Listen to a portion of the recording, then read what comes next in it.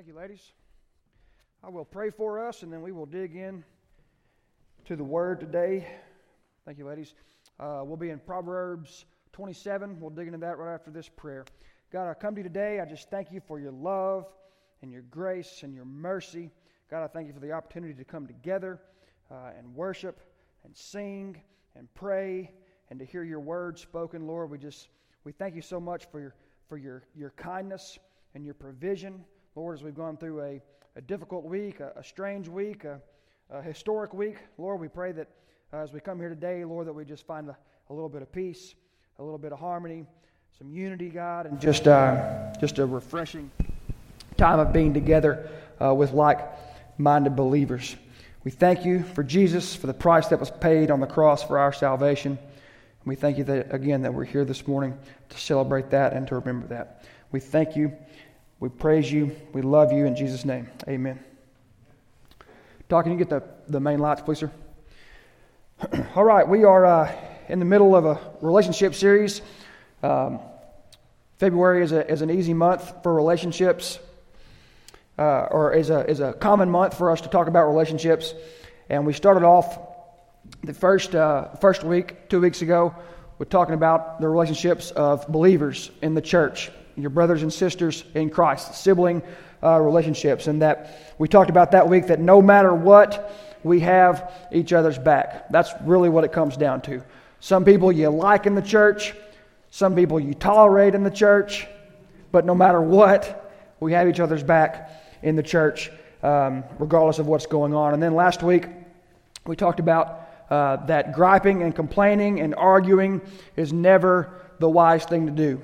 We looked at Philippians 2:14 that says, "Do not grumble or complain in anything, or in everything don't gripe or complain." Same difference.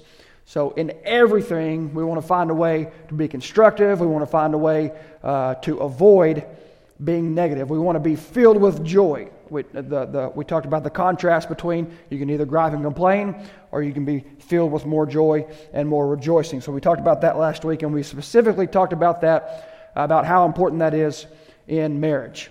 How difficult it is in marriage, but how important it is in marriage. And then this week we're talking about how to be pals, and then next week we'll talk about neighbors, or just everyone, or those outside of the church. You can put it in a lot of different ways. So we're talking about how to be pals today. I use that word specifically because it makes me think of a movie that I loved as a child. It was called Young Guns. Again, when I talk about things like this, I'm not necessarily advocating it, but I am saying that it made an impression on me. And there's several scenes in this movie where it talks about being friends. The movie is basically very historically loosely based on Billy the Kid. And Billy the Kid is talking in this scene we're about to look at to his other friends about how important it is to be buddies, to be friends, to be pals, as he calls them. And so we're going to look at this real quick as we lead in to what we're talking about. But this is Billy the Kid talking about being pals. Charlie. Come with me. You come with me?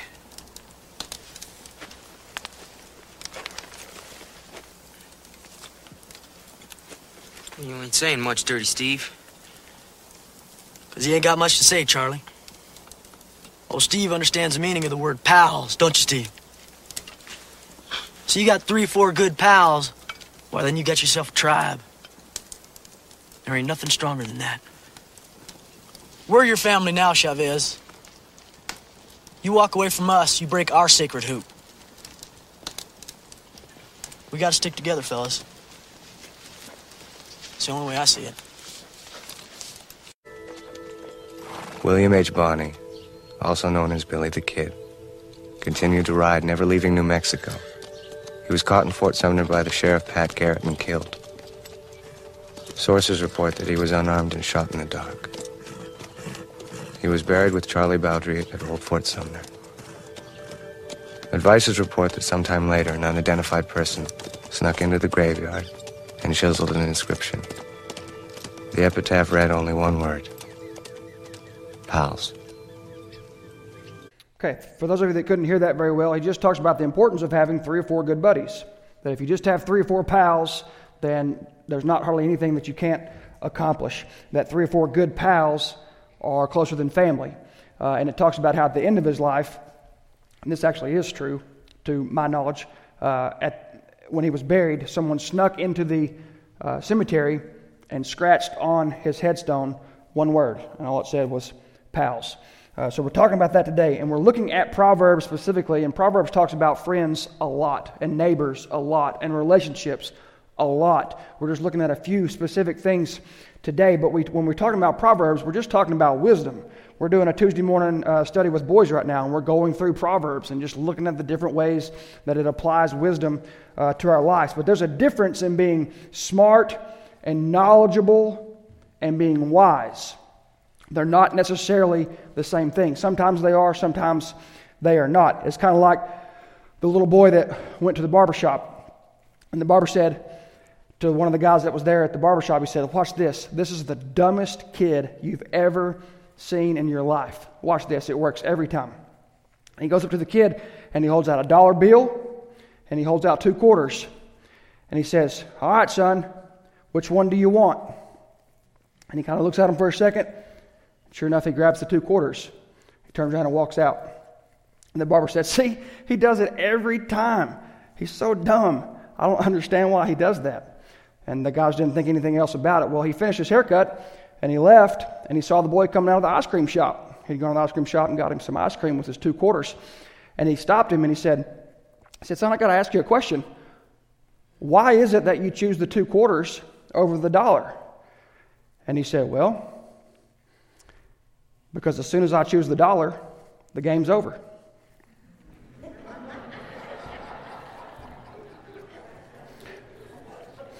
There's a difference between being smart and being wise. It's not necessarily the same thing. So we're talking about applying wisdom to our friendships and how important it is to have friendships and what it means to our lives and how impactful it can be in our lives. And, you know, it's like the maxim, like if with a good friend, you cry, I cry. You hurt, I hurt. You laugh, I laugh. You fight, I fight. You jump off a bridge, I'll miss you.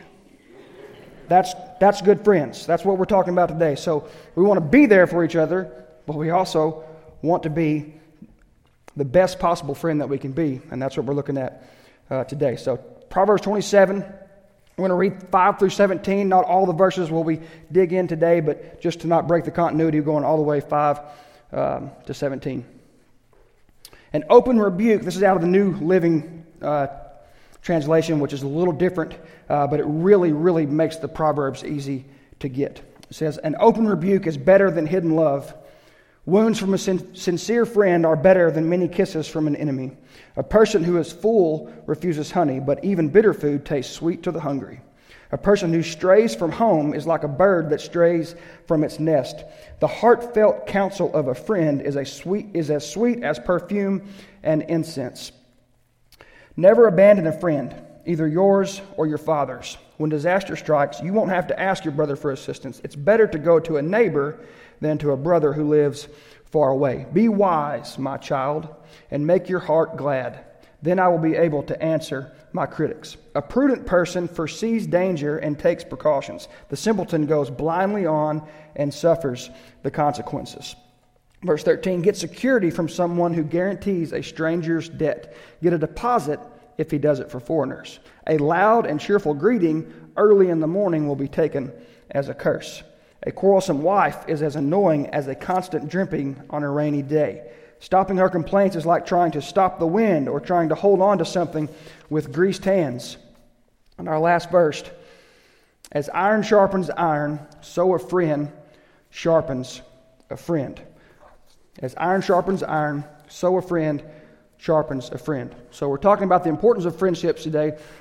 In youth, for the last 5 years, one of our irreducible minimums, one of our 7 things that we want to make sure that by the time you've gone all the way through youth, that you know, that is implanted and dug into your brain, whether you choose to live it out or not is your choice, but you will not leave our youth group without knowing that your friends determine the direction and quality of your life.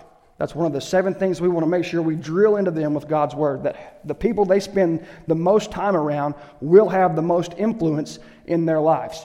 You don't have to try for that to happen. That naturally happens. Some of you probably heard the adage that you become the average of the 5 people you spend the most time around. And that is very true. So friendship is important. Friendship determines a lot of what takes place in our life. And friendship doesn't mean that that's not your spouse. It could be your spouse. Friendship is a lot of different relationships at a lot of different times. It's really just the person and the people that you spend the most time with, that you count on the most as you're going through your life. So, again, if we're going to get one thing out of today, out of these verses that we're looking at when it comes to friendship, is that candor and counsel are key to being pals. We're looking at how to be pals. How can we be a good friend, a pal? Candor and counsel are key to being pals. Let's dig into these verses and see what they tell us about that truth. First, we look at where we started. An open rebuke is better than hidden love. Verse 5. And verse 6, wounds from a sincere friend are better than many kisses from an enemy. Candor. What is candor? It's openness. It's being honest. It's being transparent. It's being sincere. You can see why that's one of our words. It's almost like that comes up in Scripture pretty often. It's like God kind of wants us to be sincere people, to be open and transparent and candor, be full of candor. We want to be open. An open rebuke is better than hidden love. Wounds from a sincere friend are better than many kisses from an enemy. A sincere friend. Now these proverbs here, these two are like many proverbs throughout the book of Proverbs. They're better than proverbs. Better than proverbs. And most of the time it's contrasting having a lot of something and a little of something is better than having a lot of the other thing and a little of the other thing. It's contrasting the two things. Like having a little bit of food but a good relationship with God is better than having everything you want to have and not having the fear of the Lord. Better than Proverbs. You'll see that over and over when you read Proverbs if you do. These two both say that. An open rebuke is better than hidden love. Wounds from a sincere friend are better than many kisses from an enemy. What is that really getting at? One, a real true pal will say, that's a bad idea. That's dumb. That's going to hurt you.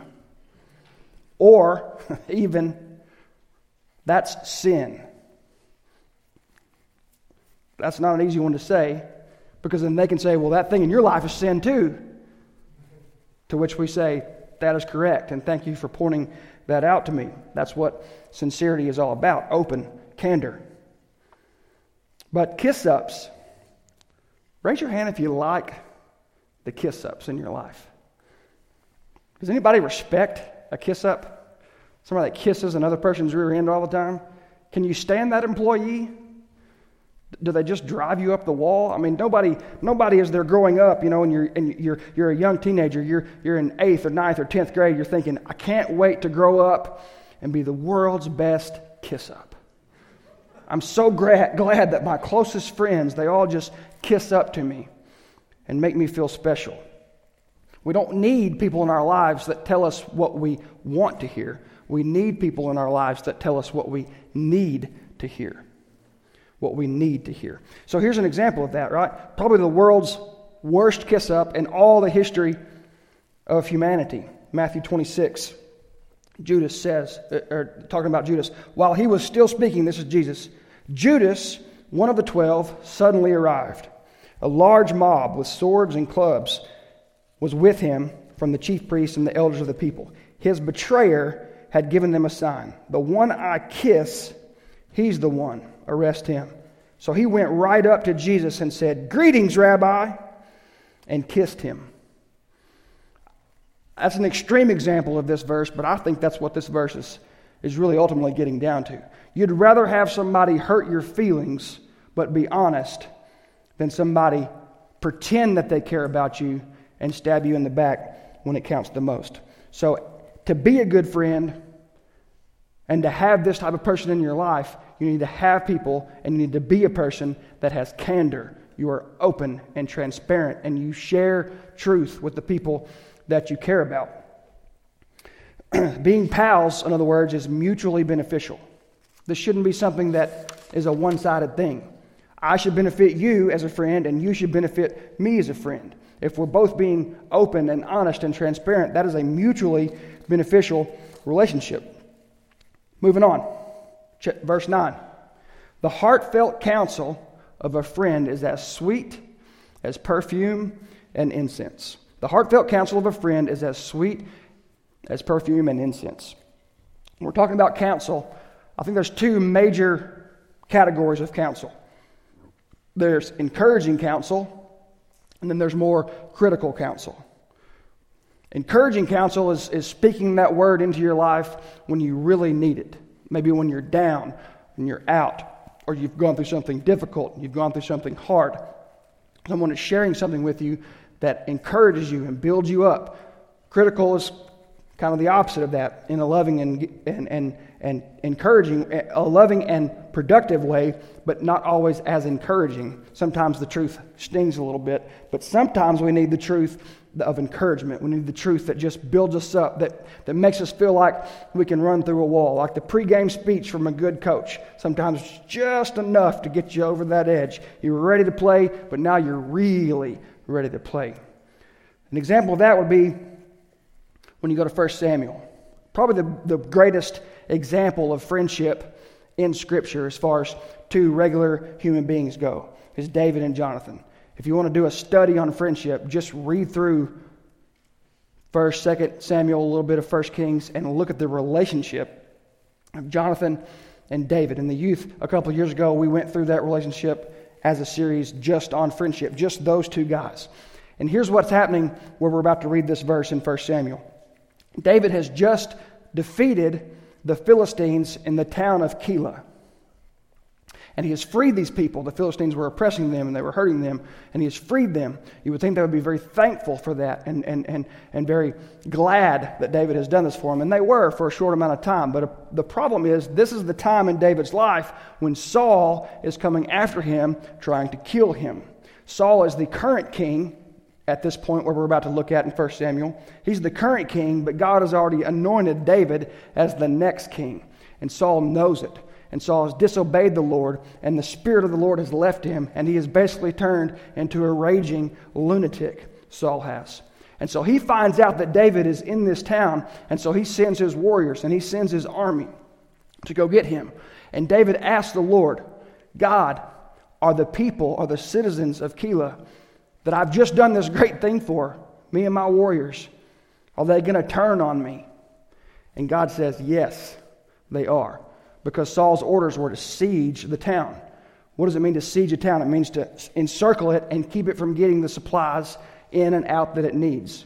And eventually, people will turn on you when things get bad enough. And so David is down. And David is out. And David is very discouraged.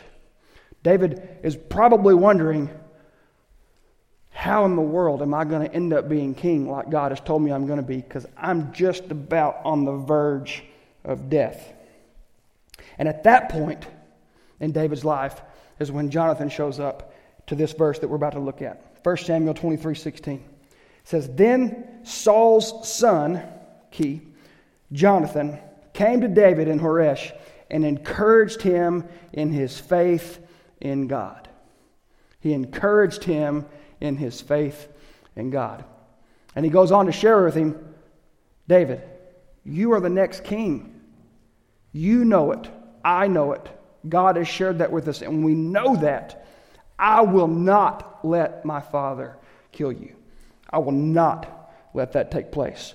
Now, just a key side note. What does that mean Jonathan's given up? He could have been the next king. If Saul succeeds in killing David, Jonathan's the next king. He's going to live a life of luxury, a life of anything you want, whenever you want.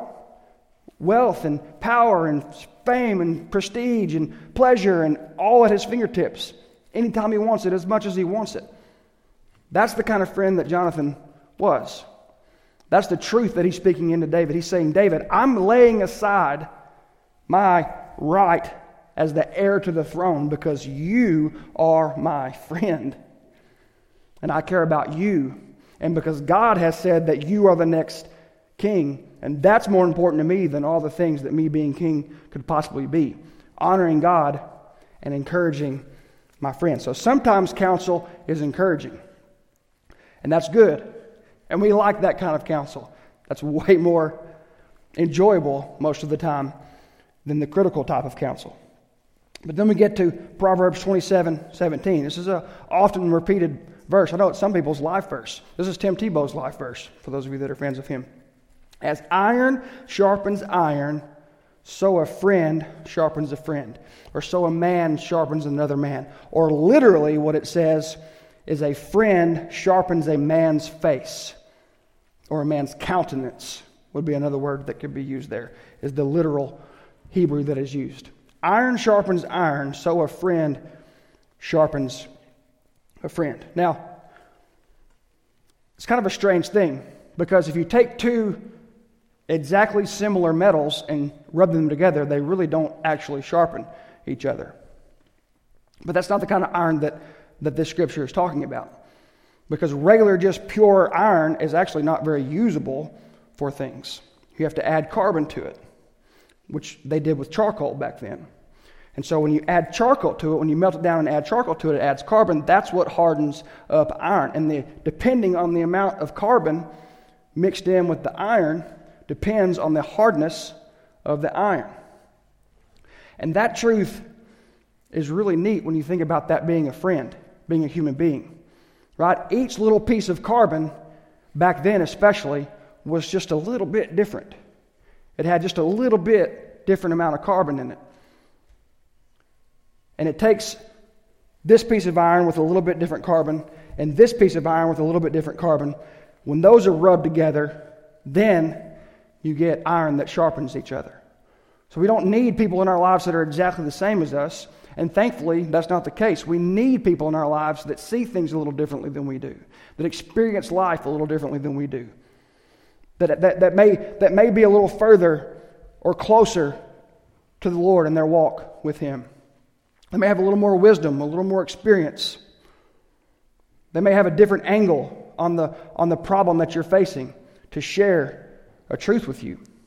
And that's a powerful, encouraging reminder to me, is that it takes all different kinds to make it. It takes different type of iron. Even though we're all human beings, we're all iron, but we're all a little bit different. And when we share truth with each other, it makes us more useful. It makes us shine brighter. The sharper the iron, the shinier it is, and the more it shines for those around us. The sharper the iron, the more useful it is. What would you be using iron for? Weapons? Agricultural products during this time? If you had a dull hoe to work in your garden, it takes a lot more time and energy to get the job done than one that's prepared and ready and useful for the job. And that's what true friends do. They make us better. They make us more useful. They make us more into who God wants us to be. The different kinds of iron that are in our life, they sharpen you, and you should sharpen them, whoever them, that close relationships that you have in your life are. Paul does this in Galatians. Paul's been gone for 14 years on a missionary journey, and he comes back to Jerusalem.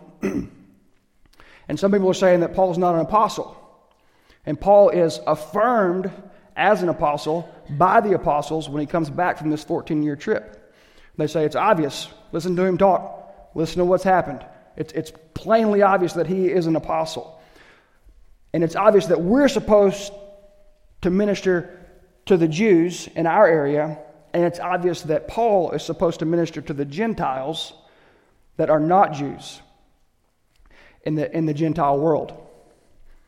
And they say to him, they give him one command or one regulation. That would be the right word. They give him one regulation. You can go minister to the Jews, to the Gentiles, and share the truth of Jesus about him with them, but just remember the poor. Make sure you remember the poor as you do that. That's the only Jewish regulation they put on Paul as he goes back on his next missionary journey. He's affirmed as an apostle, and they say, go do it, go share Jesus, awesome, remember the poor, and that's it. So Paul goes on, and he's in Antioch, and then Peter and some of the other apostles come to Antioch where Paul is after this meeting has taken place in Jerusalem. We're going to pick that up in Galatians, chapter 2, verse 11. After that's happened, now we're picking it up right after that. When Cephas, which is Peter, when Cephas came to Antioch, I, that'd be Paul, opposed him to his face because he stood condemned. For before certain men came from James, he used to eat with the Gentiles. But when they arrived, he began to draw back and separate himself from the Gentiles because he was afraid of those who belonged to the circumcision group, the Jews. The other Jews joined him in his hypocrisy, so that by their hypocrisy, even Barnabas, who was Paul's leader, until he wasn't Paul's leader, was led astray. And we skip to verse 20. I have been crucified with Christ, and I no longer live, but Christ lives in me. The life I now live in the body, I live by faith in the Son of God, who loved me and gave himself for me. I do not set aside the grace of God, for if righteousness could be gained through the law, Christ died for nothing. End of quote. These are all things that he is saying to Peter. Peter was the man. And Peter's in Antioch. And when nobody's around from the Jewish community, Peter's living it up with the Gentiles. He's eating with them, which was against their regulations. He's in their homes, which was against Jewish regulations. He's living like a Gentile. But as soon as the high and mighty Jewish uppity-ups show up, then all of a sudden Jesus wasn't enough. All of a sudden faith in Jesus as the Son of God wasn't enough. And Peter slowly starts inching back towards this group. Yeah, I probably shouldn't be hanging out with those Gentiles. Yeah, I probably shouldn't eat in their homes. Yeah, you do need to be circumcised to follow Jesus. Yeah, we better start putting this yoke, this bondage of the law in place, because after all, we are Jews. I mean, this thing surely can't go on and be different than Judaism. It's just a little different angle on Judaism. That's where Peter is. And Paul, I love the way he says that in Galatians, the way that is written. When Cephas came to Antioch, I opposed him to his face, because a friend sharpens another friend's face, literally. I opposed him to his face, Paul said. It just reminds me that sometimes the sharing and remembering of the gospel is the most important sharpening we can do in each other's lives. Sometimes just sharing the truth of Jesus with a friend is the most important thing you can do. Sometimes that friend that knows Jesus, but whatever is going on, they're down, they're out, they're encouraged, they're living in sin, they're walking down a bad path, they're heading down the wrong road, they're fixing to make a really, really unwise choice, or they've made 2 or 3 and they're about to make another one. Sometimes just sharing that truth with them of the gospel is the most important thing we can do to make that person sharper, to make them more useful. It's also the hardest thing to do. It's also the hardest thing to do. I mean, I'll be honest with you, as far as sharing truth like this from here, it's easier to do it from here than it is to do it with a close friend, one-on-one. You know what I mean? Like, it's easier for me to stand up here and say, hey, this is what you should do, and this is what you shouldn't do, and if you're doing that, that's not very smart, and if you're doing that, that is smart, and that's wise, and this is unwise. It's easy to do it from here. It's hard to do it in close relationships with someone you really care about, you really spend a lot of time about, and they know about you, and you know about them. That's more difficult. But, like we talked about last week, most of the times, the things that are most difficult are also the most impactful. They make the most difference. I mean, half the time when you leave here, you don't remember 96%. an odd percentage of what is said up here, right? I mean, if anything, hopefully one or two things stick with you. But when a friend sits you down that you love, that you've spent a lot of time with, that you've done some good things with, and you've probably done some dumb things with, and they say, man, I'm worried about you. I'm not sure where this is headed, but I'm worried about you. I don't think you should do that. I don't think you should date him. I don't think you should marry her. And here's why. Man, it's not from a position of judgment or anything like that. I'm truly concerned. You know that I love you. When that person says that in your life, whether you like it, whether you agree, it doesn't matter. It impacts you. It sharpens you. Sometimes that sharpening hurts. But it makes us what we're supposed to be. It makes us useful. So again, two things today. Here's the 4% that you hopefully will remember. Candor and counsel are key to being pals. And when I say pals, that's as good of buddies as you can be. That's as good a friend as you can be in the way I say pals. That's what I mean by that word pals. So that brings me to two questions that we'll finish up with and we're done. Both of them are very important. Do you have this pal in your life? Do you have someone in your life that is open, transparent, honest, sincere, or has candor, same thing, with you? Do you have someone in your life that gives you encouraging counsel, or sometimes that sharpening counsel? Do you have that person in your life? If not, you would be wise to seek this person out in your life as a pal, as a buddy. What do I mean by that? Someone that you spend time with. Someone that can influence your life, that can be open, transparent, and counsel you, to pick you up when you need it, and to kick you in the pants when you need it, whichever the case may be. So there's that question. Consider that. If you don't have this person, pray about it and find them. If you do have this person, make sure that you are thankful for that person in your life. Maybe you hadn't told them in a while. Today would be a good day to remind them how much they mean to you. And the second one is, are you this pal in someone else's life? Are you this pal in someone else's life? A lot of people want to have good friends, but they don't want to be a good friend. If you want good friends, then you might want to be a good friend.